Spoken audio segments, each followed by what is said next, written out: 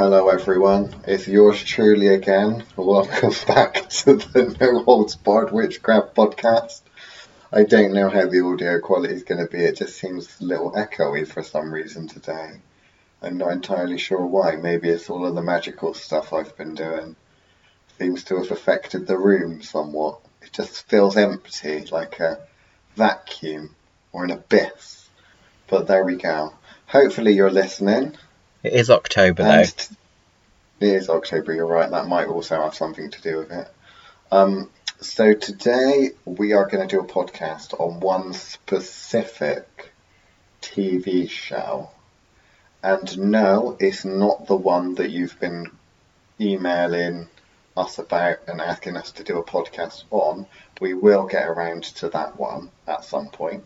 This one is on the BBC miniseries Dracula that we've both watched. I've watched it twice, that I've heard mixed things about, but that I personally really, really like. I really, really recommend. It's a three-parter Dracula miniseries on the BBC. We're going to have a little chat about it. The first thing I'm going to ask you, Chris, is are you one of those people that like it, or did you dislike it? I really, really liked it. Yeah, that's the correct answer. That is the correct answer. But yeah, it was just, I don't know, I really liked it because it was, I just found it really easy to watch. Although I didn't watch it when it came out on the BBC, I think I watched it on Netflix. I remember when it came out, I watched it when it came out, and lots of other people were talking about it. But I was always an episode behind, which was a bit annoying. Oh, okay. So I have to say they did a really, really good one from it. There's quite a few usable quotes from it as well. Blood is lives is I quite like that my one. favourite. Or the do you hear them? The night children. The children of night, something like that. But we'll talk about both of those things and more.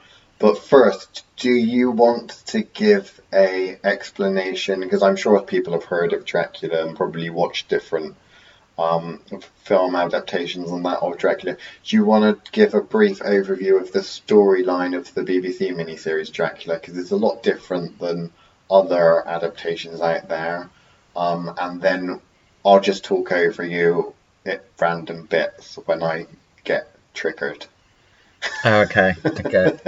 So when something inspires me. What you normally do. Because I feel like you've left out an important bit. It's like what I normally do, yeah, exactly. Where I'm too vague and you have to specify. So I don't know. Yeah, it's a three-parter. The story is the typical usual thing, which is the battle between Count Dracula and his frenemy Van Helsing, which in this one, which is why I think I like it so much, is a Dutch nun, which I think is just brilliant. She's got an amazing accent. She's just incredible. Accent. Like, I think the opening scene is by far the best part of the entire 3 episodes, to be honest, where she's sat with this half-dead, I think he's supposed to be Mr. Harker, isn't he, from the original? Yeah. Where he's gone to stay, he's a solicitor that's gone to deal with his what do you call it? I want to say account then, but not what I meant. Basically, Dracula's assets. So Dracula is some creepy old aristocrat in some weird castle in the middle of nowhere, and he's a British lawyer. And Dracula's planning on moving to the New World, which is Britain. To England. Yeah. So he's been requested or sent over by his boss essentially to help Dracula out. Yeah. And then obviously you basically, the first episode is that in backwards, isn't it? You meet them as he's turning into a vampire, and you spend that first whole episode discovering how he became one. But what's brilliant that, you know, Well, you don't though, do you? Well, not Dracula anyway. You don't really know the origins of Dracula, but he basically, the interesting thing is that of course he is old, so he's old Dracula, and then he starts feeding on this lawyer. The lawyer doesn't really realize what's going on. yeah, So Dracula's almost constructed or got someone to construct this castle, which is laid out in such a way that it's all very confusing. You never quite know where you are. And I think he does say, you know, you're welcome to leave any time if you can find the exit. or if you can leave. Because even if you got out of the castle, you're in the middle of the forest, in the middle of nowhere. So, you know, It's got that kind of very no open Escher. prison. It's got that Escher feel about it, isn't it? Whether it's like all the pathways lead to other pathways that turn and twist back on themselves, etc. But yeah, it's Yeah. the first episode's really good. I only had to close my eyes once, and that's when they was down in the basement, and you've got all those kind of other vampires locked in boxes, and you're just Yeah, like, so they're gonna get him, they're basically- gonna get him, they're gonna get him. The way it kind of works in this, and you won't want to listen to this podcast at all if you plan on going and watching it, because we're going to spoil it all for you. Yeah, So the spoiler alert is this entire podcast. Now, if you do want to listen, and you want to listen to our magical take on it as well, then you can, but it will spoil it all for you. So, sorry but not sorry. Basically, Dracula is old, and we're not entirely sure how old he is, but he's hinted that he was Vlad the Impaler, I think it was, because he basically says that he was a warlord and all that kind of thing. yeah, But when he feeds on the blood of people and humans, some strange things happen. One is the fact that obviously Dracula becomes younger and more youthful, although stops anti-aging at a certain point. So essentially almost, what would he be? He look like in his 30s? Is he supposed to be in his 30s, kind of 40s, that kind of thing? But also he absorbs the knowledge of the person that he drinks the blood off of, which is very interesting. We must delve into that because, of course, blood is lives, which is quite interesting because obviously in it he makes the joke of the guy says, I don't think you said that properly, because he was kind of saying, you're English, you don't understand, it's not lives, it's life. And he said, no, it's lives. Yes, that's what I meant, not lives, life, when actually, you know. Anyway, let's stop going off on a tangent. So basically another thing that happens is he feeds on you, you become undead yourself. So it's kind of almost like this disease, this disease kind of thing that transfers. So your corpse and your body will deteriorate, but you're still alive. So even when you're basically create zombies, I suppose, is it fair to say? Yeah. Zombies? But kind of, what I really like about this series is I think it kind of takes the best parts from all the other kind of movies that have gone before and shows that have gone before, that takes their bits of their mythology and makes it in. So, like, you know, there is that modern series called Van Helsing on Netflix where it describes it as a contagion, which is exactly what that is in that.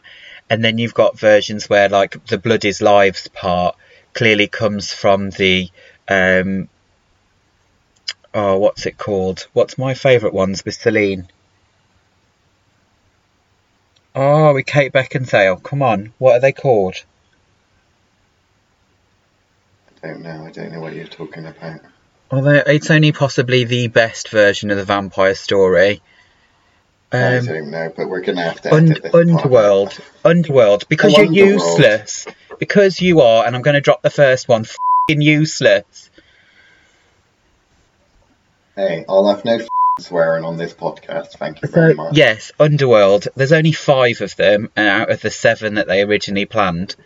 But yeah, so they use that kind of methodology in that, where when you drink the blood of another, you can absorb their memories and see through their eyes all their memories.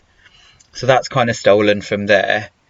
And then there's I don't know. Some would say that's stolen from actual blood sorcery and necromancy itself.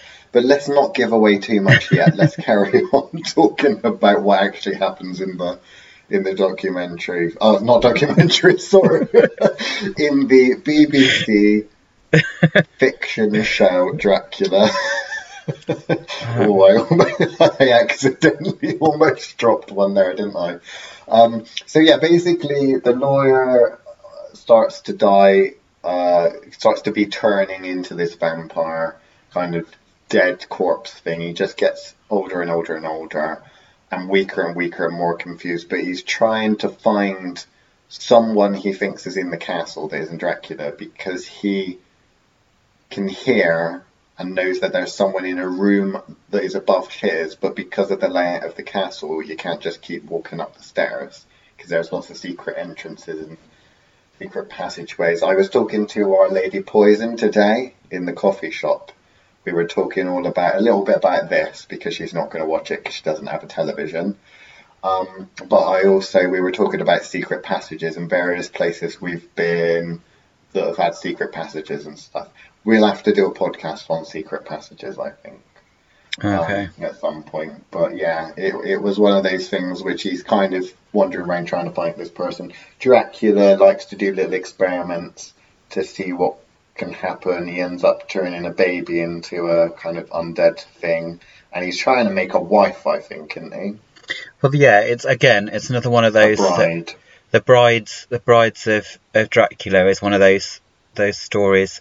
I'm not sure if it's in the original Bram Stoker or not, but it's in another one of those amazing films that has Kate Beckinsale in, that one called Van Helsing, where his experiments are to try and create a bride so he can actually procreate, right? Because he's not happy with the zombie-like animalistic behaviour. They lose part of what makes them human, I guess. He's the most really human of them, aren't they? Don't they? Yeah.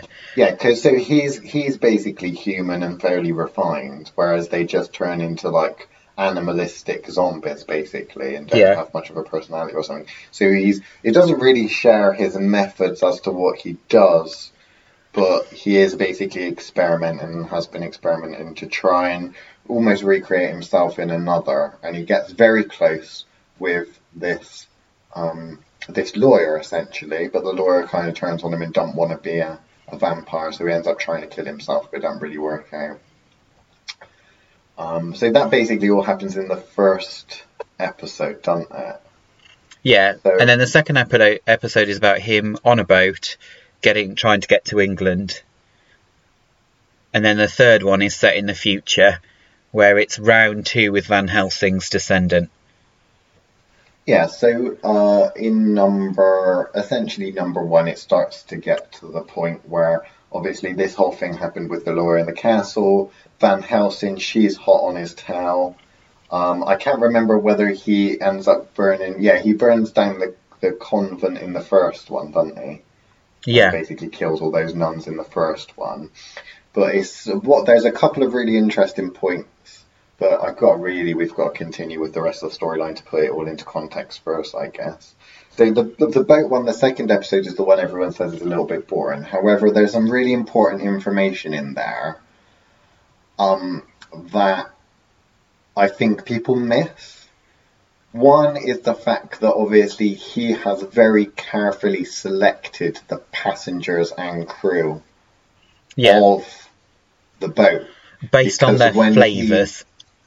Well, it's not just, I think that's causes their flavours. What he calls their flavours, which is their knowledge and their history, which is what's quite cool. But to say what he kind of hints at, he says, you are what you eat. So basically, because he absorbs them, he changes. So what he kind of mixes is common people that might taste good and be interesting, but also more refined people. Because if he just ended up feeding on commoners and scumbags, he'll end up becoming that himself. Yeah. So what he tries to do is he gets upset because apparently one of the world's leading doctors is on board and he wants to acquire his medical knowledge of science, and he doesn't manage to get that. He gets very upset that the doctor ends up dying essentially. But yeah, he very carefully selects the crew, and the passengers. And the idea really is because he's moving to England at that point, and it takes a while because can't fly EasyJet back then, or turn into a bat and fly with all your cargo and that. But it basically, he's trying to teach himself restraint on feeding. So not only is he refining himself to enter into British society, kind of like a foreign aristocrat, but also he's trying to accumulate the knowledge, but also trying to stop himself from overfeeding, I guess.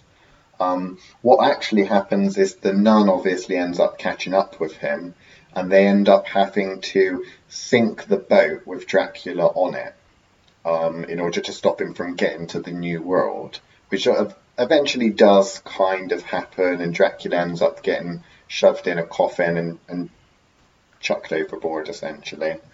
Well, that's not exactly what happens, but he ends up spending a long time in a coffin, lying on a bed of dirt from his home country, until a diver comes along, and he ends up biting the diver and essentially reanimating back into the future. So then it jumps, and people don't like the jump. A lot of people don't like the jump. But having a Dracula be taken from back in, what was it, 1700s, something like that? Yeah. 1700s to the 21st century, and trying to work out what a mobile phone is, and having to feed on people to learn how gadgets work is quite amusing. But then essentially he tries to continue his research and create a new bride, or a better bride, or actually get the bride thing to work, and take over the world at one point, as you do as well. And there's this kind of secret society of scientists that are trying to stop him and study him. More trying to study him than stop him, I would say. But, all of this kind of stuff is quite comic, I think. It's more comic in the last episode than in the other episodes. But it doesn't do it I don't think they do it in a chintzy way. I think it's actually quite clever what they do. And you have to pick up on the subtle things in there, and the funny little lines and stuff like that. Because the main things that you're trying to work out is, 1, where did he come from? 2, what's this thing about blood all about?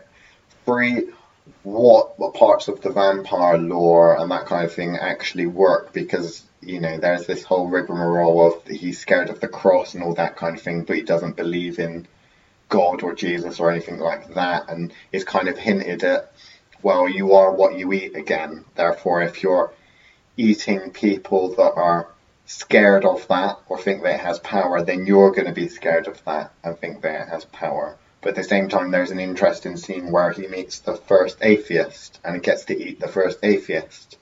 And then, because of the disbelief, that helps him cross some of these barriers that the people that he absorbed or ate, his religious beliefs obviously affect him. So all of a sudden you can start to change. And then, of course, you think you understand how the process works, and then it just gets flipped on its head yet again at the end. It's just a brilliant series, I think. Yeah, I like it because I think it is exactly that. It is this experimentation of what lore is actually true, and less about a test of which works, which you get very much in a lot of them, where you kind of it's an experiment of ways to try and kill him. Whereas actually in this one, you get kind of Van Helsing's job is to basically psychoanalyze and understand exactly why these things affect him in that way.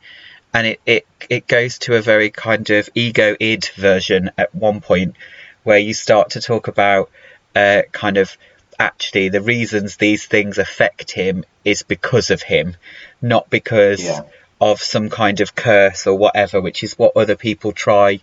They didn't step anywhere near the kind of deal with the devil or anything like that, which I found was really odd, because they kind of on lots of the other versions they focus on that, don't they?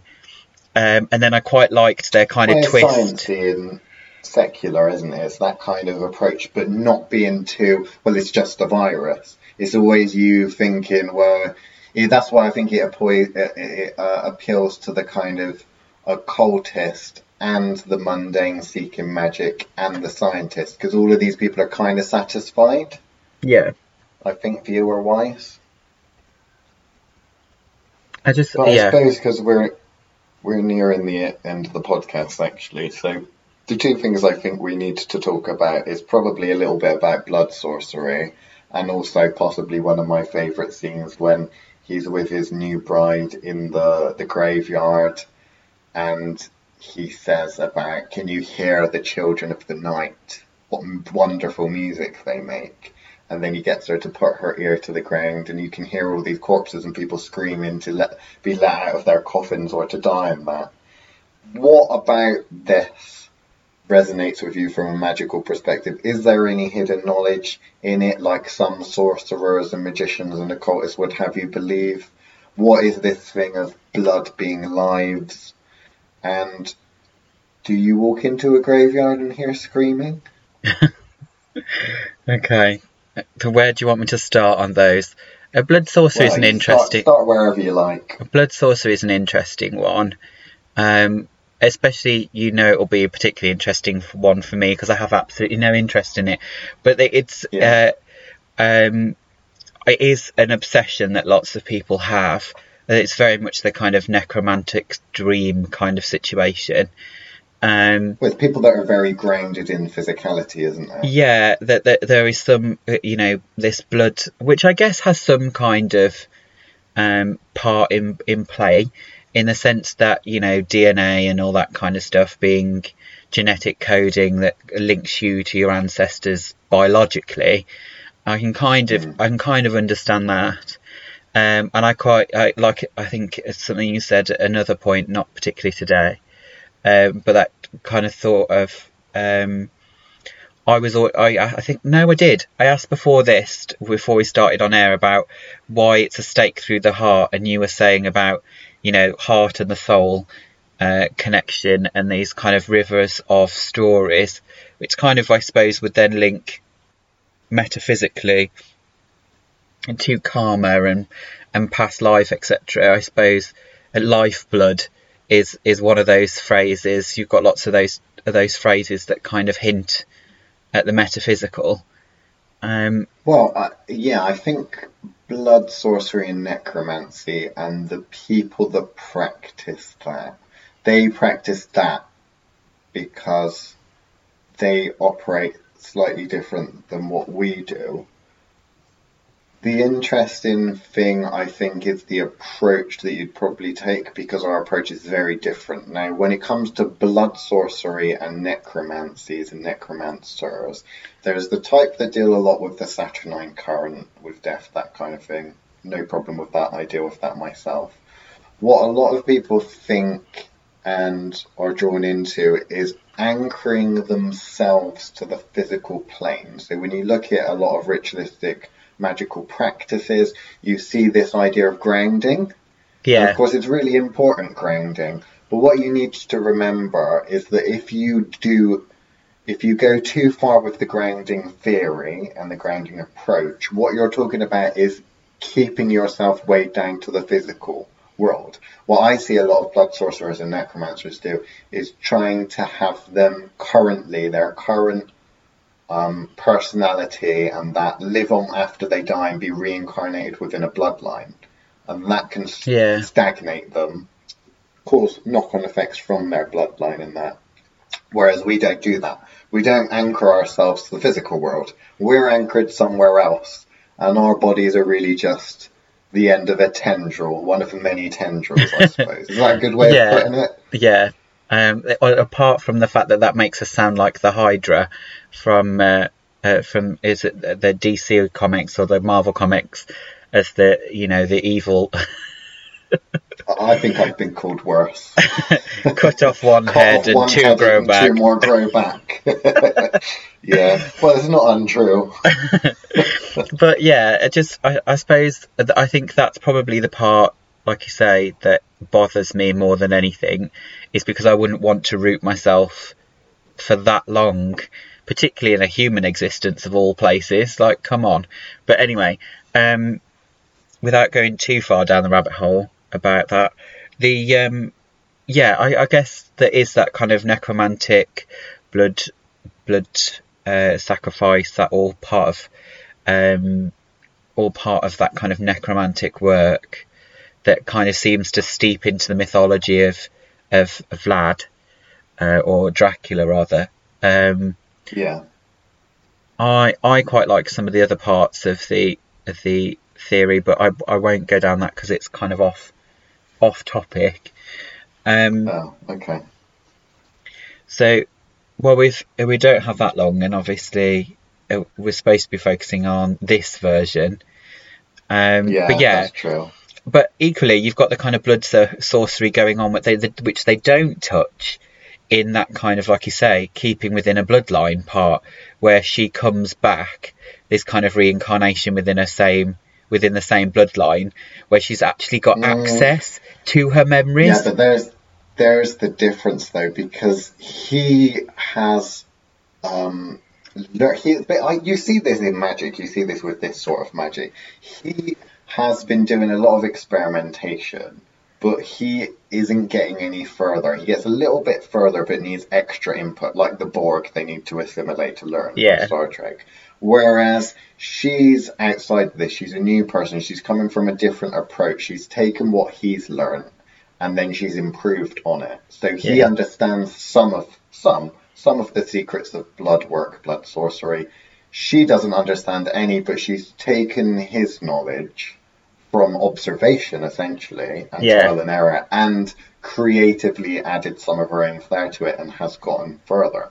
That that is the secret of how covens and traditions are supposed to work. You Well, are always yes, supposed to exceed the knowledge of your master. The coven members that teach you, the next generation is supposed to become more powerful and knowledgeable, and than that the is another previous. key to the reincarnation thing, isn't it? You don't want to stagnate yourself. You want to grow as a thing. And if you're Yeah, trying to put a stopper on that by only ever wanting to stay as a human, well, you're going to be putting a stopper on that. but I Now, think what about the night children? Tell me about the night children. okay. Well, Because I in really do like the thing when she's in the yeah, he basically says whatever you do, don't what is it where they burn people? yeah, don't cremate yourself. Yeah, don't get a cremation. She's like, oh, I'm getting cremated. I'm not going to be buried. She's like, Yeah, yeah, don't get cremated. You just don't do it. And then she ends up not changing her will and ends up getting cremated. And she's just there screaming in the furnace. yeah.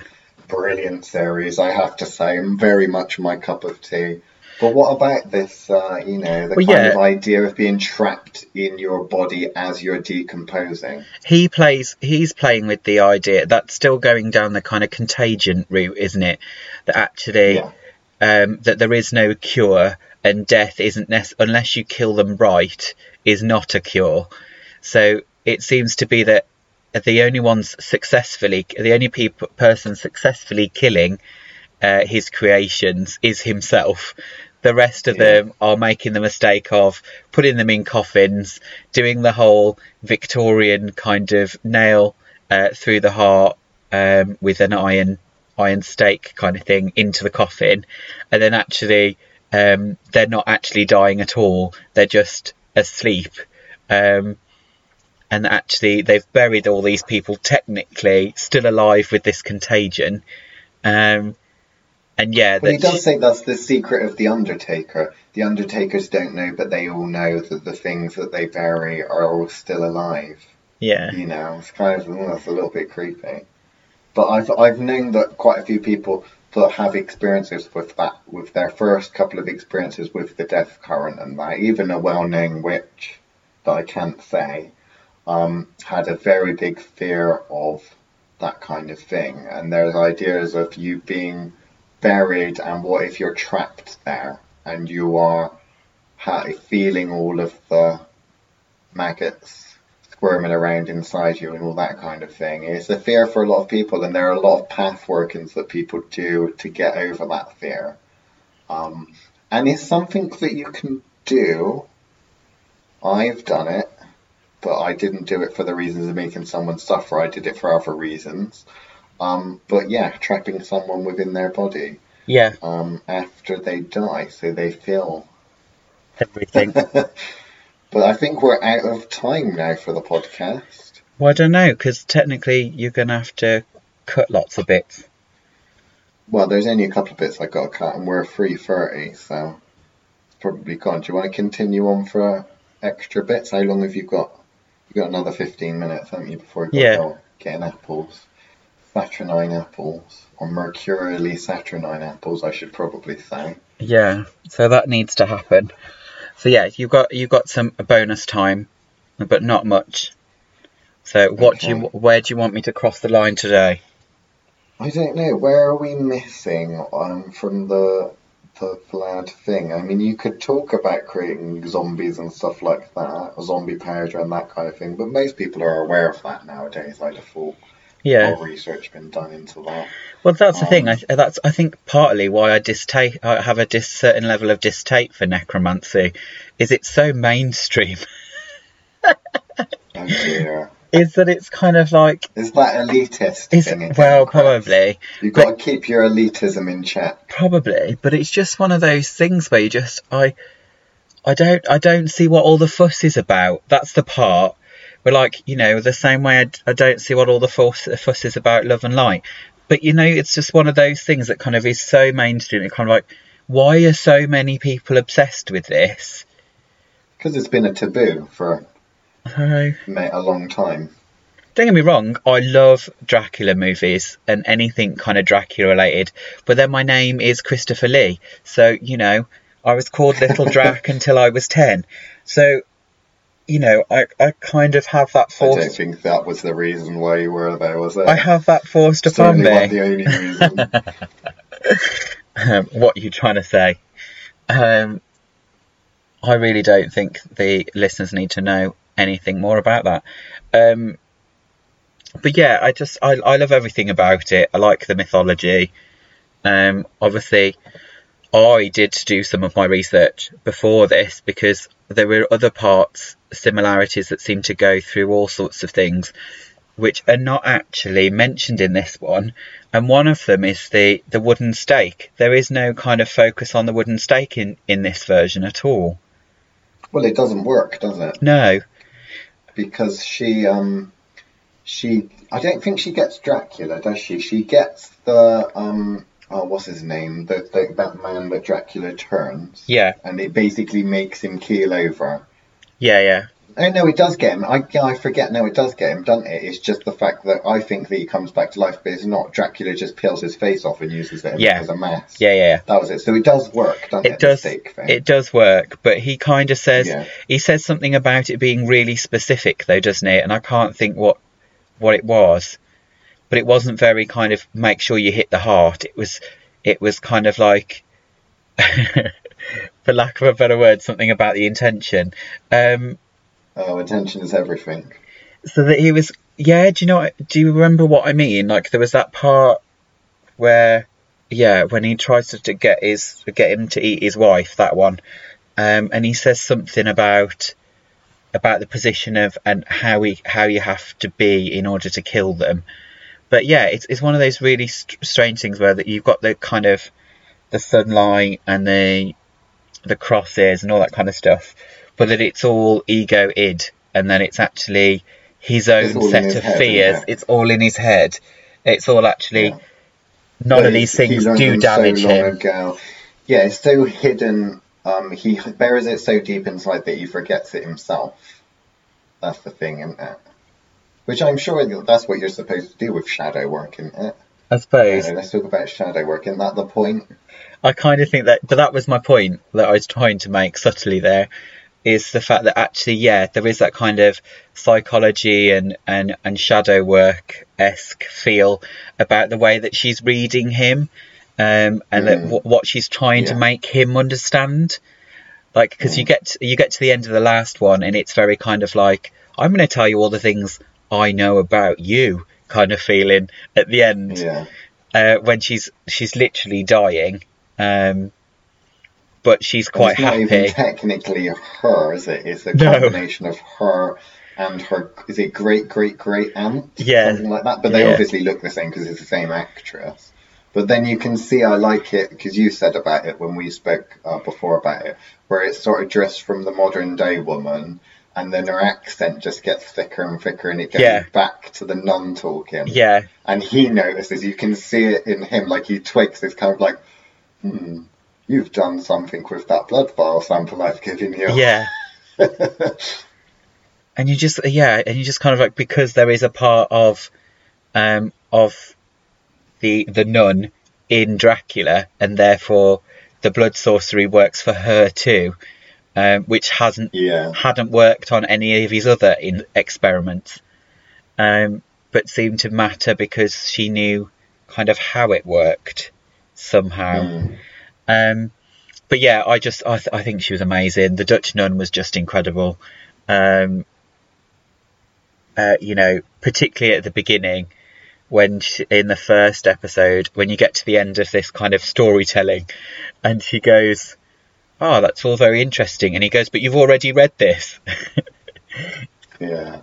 And it's just, he's written over and over again something like blood is lies, or lives, or something like that, over and over again. I think what had he written? Like, it was something to do with Dracula. Dracula is I was going to say Dracula is the greatest, or Dracula is the one, or something like that. Yeah. It was kind of creepy in a kind of idealistic, fantasist kind of sycophant way.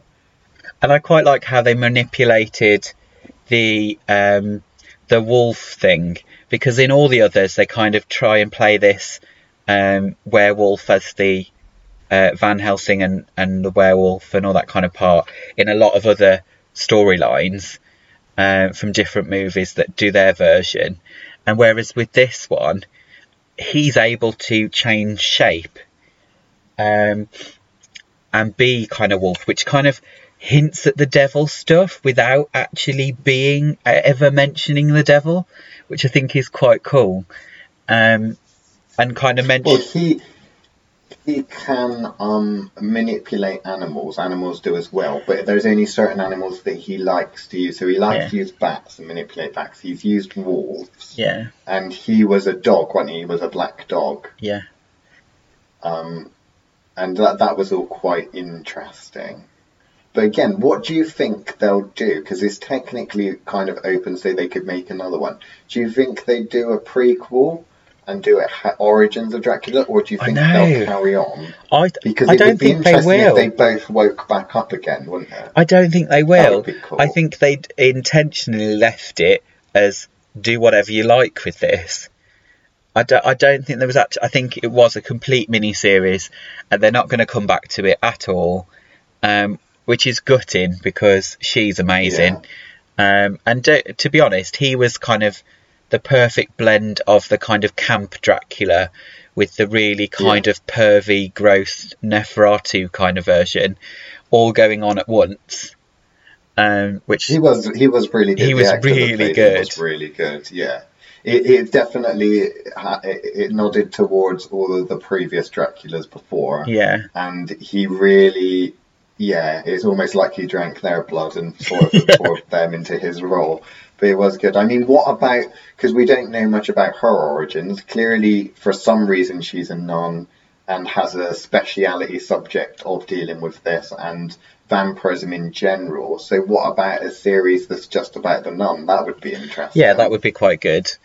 Kind of how to train a nun kind of situation. I think even as just like one kind of episode would have been good. Just a special. Yeah. Either a 2-part special or a short film. Yeah. Or an half or something. Something like that. That would be great. But yeah, what were the other parts of the middle bit that you didn't like or did like? Because like you said, lots of people complained about the boat bit not being necessary. And I quite enjoyed that. When I watched the boat episode the first time round, I felt it was a bit just too long. Yeah. Too long-winded. When I watched it second time around, I liked it a lot more because I think that within the first episode there's so much going on that it sets the pace that you're expecting. But actually pretty much everything in the second episode is just subtlety. The only real storyline is the fact that he's getting from Europe basically over to England. That's the main storyline there. Everything else is kind of subtle hints. So is the episode really, I think the person that was watching it is supposed to draw their conclusions at little hints and try and, make you think along certain lines so that they can throw it all out in the last episode. Yeah. They're playing with that kind of time and stretch out in order to get you to soak in all the things you learnt in the first one because they were thrown at you so quick. I don't know, because like for me, I really enjoyed the middle one. The last one was really good, but for me that dragged more than it should have done. Like there was this it was all build from the start right till all of it happens right at the end. Which was fine. Like it didn't take away from anything from it.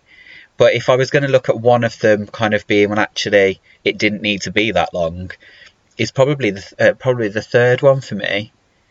The second one I quite liked, but because I liked the details of what he was trying to do with those particular skill sets, and focusing on actually the fact that actually, if he was to dine only on, I just find that a really interesting concept. It's almost like the memories, although he's absorbing the memories, they don't last.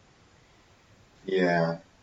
Which is really odd because, like I say, with other... Well, he drinks a lot more though, doesn't he? So he keeps talking about savouring the taste and absorbing the knowledge slowly, whereas in the future it's too gluttonous. So he just goes and eats an accountant. Yeah. Drinks an accountant's blood and stuff like that, and it's all kind of like he's less.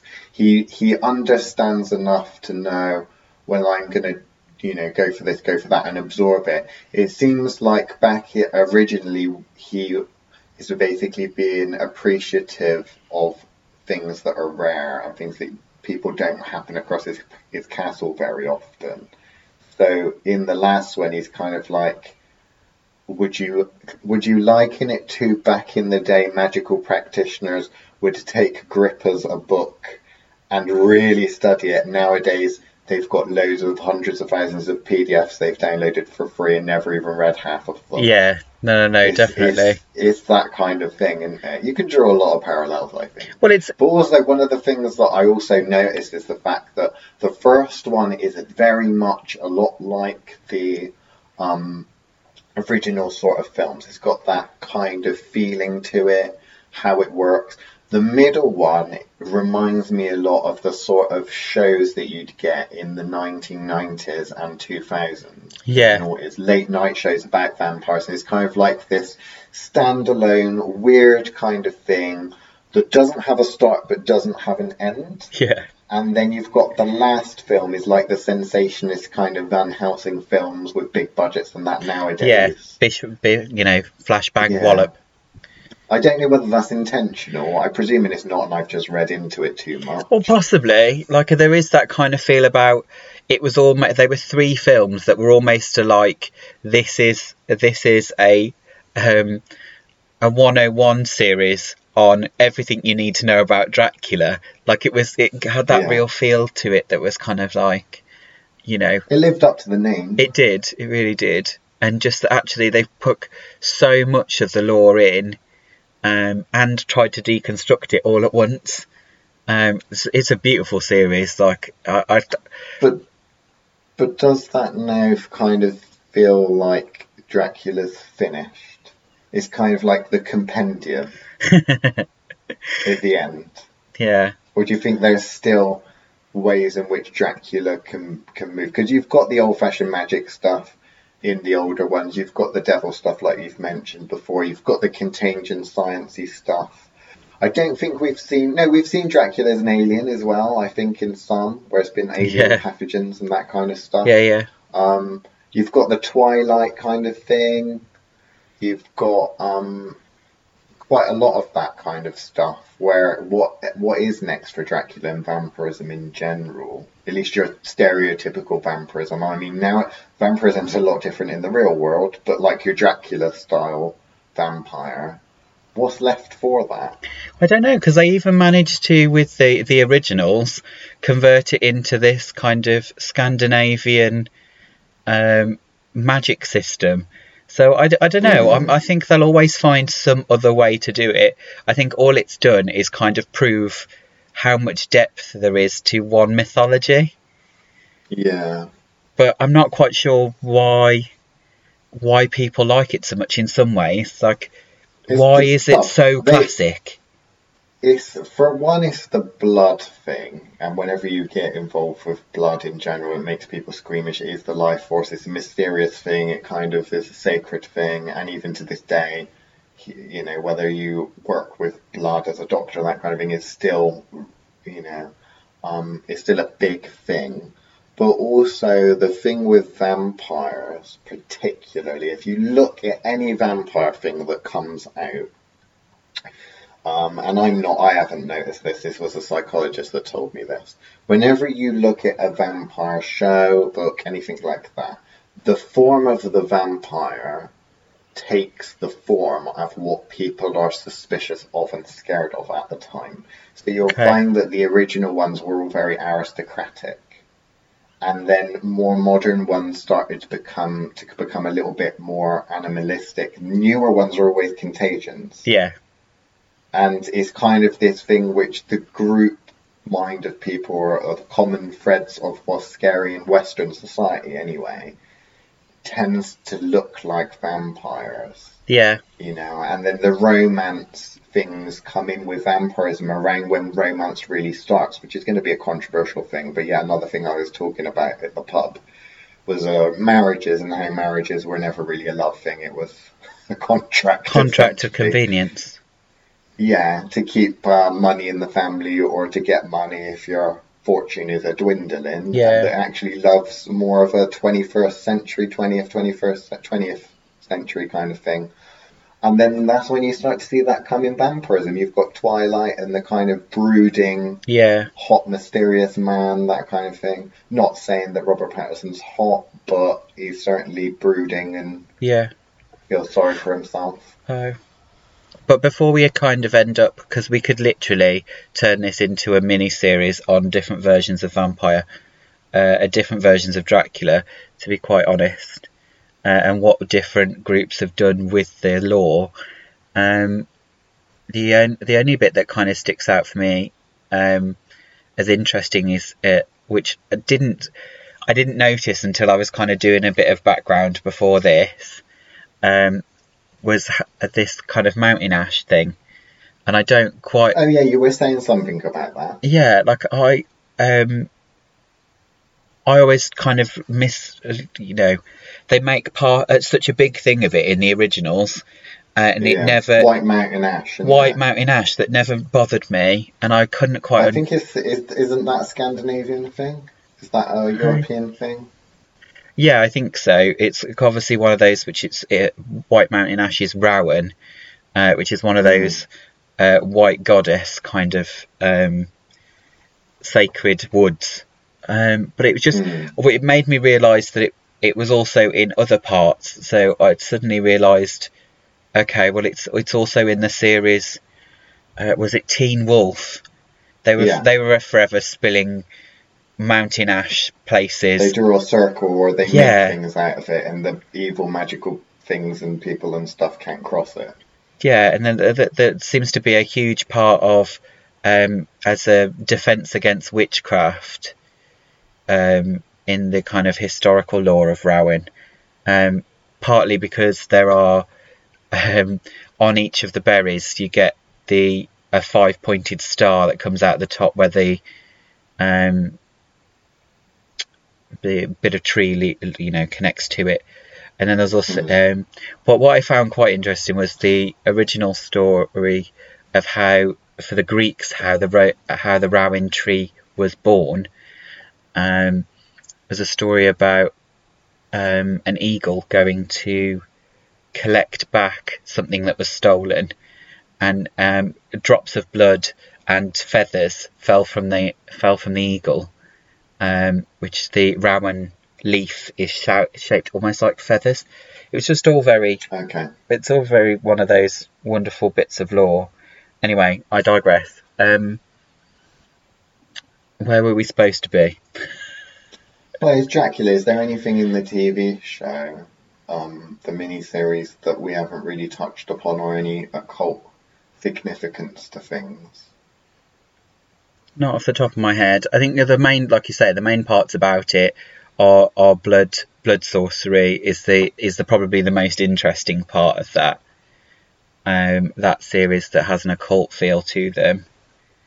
Because there's blood sorcery that has the knock-on effect in a lot of magical work that I've seen with people having problems with past lives and stuff, and what I refer to as you've got hereditary conditions, but then there's also hereditary magical conditions. Yeah. So you've got medical conditions, but then there are magical conditions. But things like that does have a knock-on effect, and it is that blood sorcery in Dracula, or the blood stuff that happens in Dracula, affects the natural order of things. So it does seem that the afflicted, the people that Dracula feeds off of, the stuff where their blood's used in this weird kind of unnatural kind of thing, has a knock-on effect, which obviously they don't die, they just kind of stay there in their coffins and stuff like that, or just burn to a crisp. Technically kind of almost alive, undead, they say, don't they? Yeah. But yeah, I mean, it's an interesting thing, because I see that a lot of blood sorcery does have that effect. That's why it's can be a dangerous thing to meddle with. I've never met a blood sorcerer or sorcerer that uses a lot of blood magic that ever says, yeah, this is one of those things you can pick up and put back down again. It's definitely a committed path. Yeah, definitely. You're tinkering with that energy force. And I'm not saying that it's necessarily super powerful or the most powerful or anything like that, but you're tinkering with a part of the system that is going to have a knock-on effect. It's corruptible. I think is the issue, is that its physical corruption is possible if it's done incorrectly. Then again, like you say, it's one of those parts of the crafts or different modalities that we don't particularly use ourselves. Not in this life, anyway. No, I find there's too many, in some ways, limitations to what's capable with the blood, or too many things that can go wrong. So basically, if we were to do simple, mundane-esque magic, money, love, spells, that kind of things for clients, fixing a problem, you're going to use easier form. Yeah. So it's not the easiest form to use. No. Also, if you want to do something big and hardcore, bless you, then you're gonna be. It's probably not going to be enough. And if it is, there are other easier ways of doing it. I think it's just because our paradigm is that we don't work with things that it's useful for, or generally the most efficient way of using it for. Yeah. Although you have someone that's got a client that's had a little bit of problem with blood magic, but I don't think we best talk about that now, because as a podcast in itself, we'll have to do one on blood sorcery. I think we must have put one somewhere, because obviously there's the interesting stuff that even confuses the Quinius porcupinus with the bloodlocks. He who must not be named. He who must not be named. Obviously even he's kind of butted heads with me about bloodlocks in the past. Was he? So yeah, so I guess. Oh, okay. So I guess there's definitely room for at least a whole podcast, if not a series, on blood magic. But well, if we don't have anything in the on the list of ones to do, I'll add it. Okay. But no, I don't think I've got anything that wouldn't turn into a mini lecture about blood magic to say about Dracula. So it's probably a safe place to leave it, unless you've got anything else to add. Not really. Nothing I can think of. The only thing I can say is beware of the night children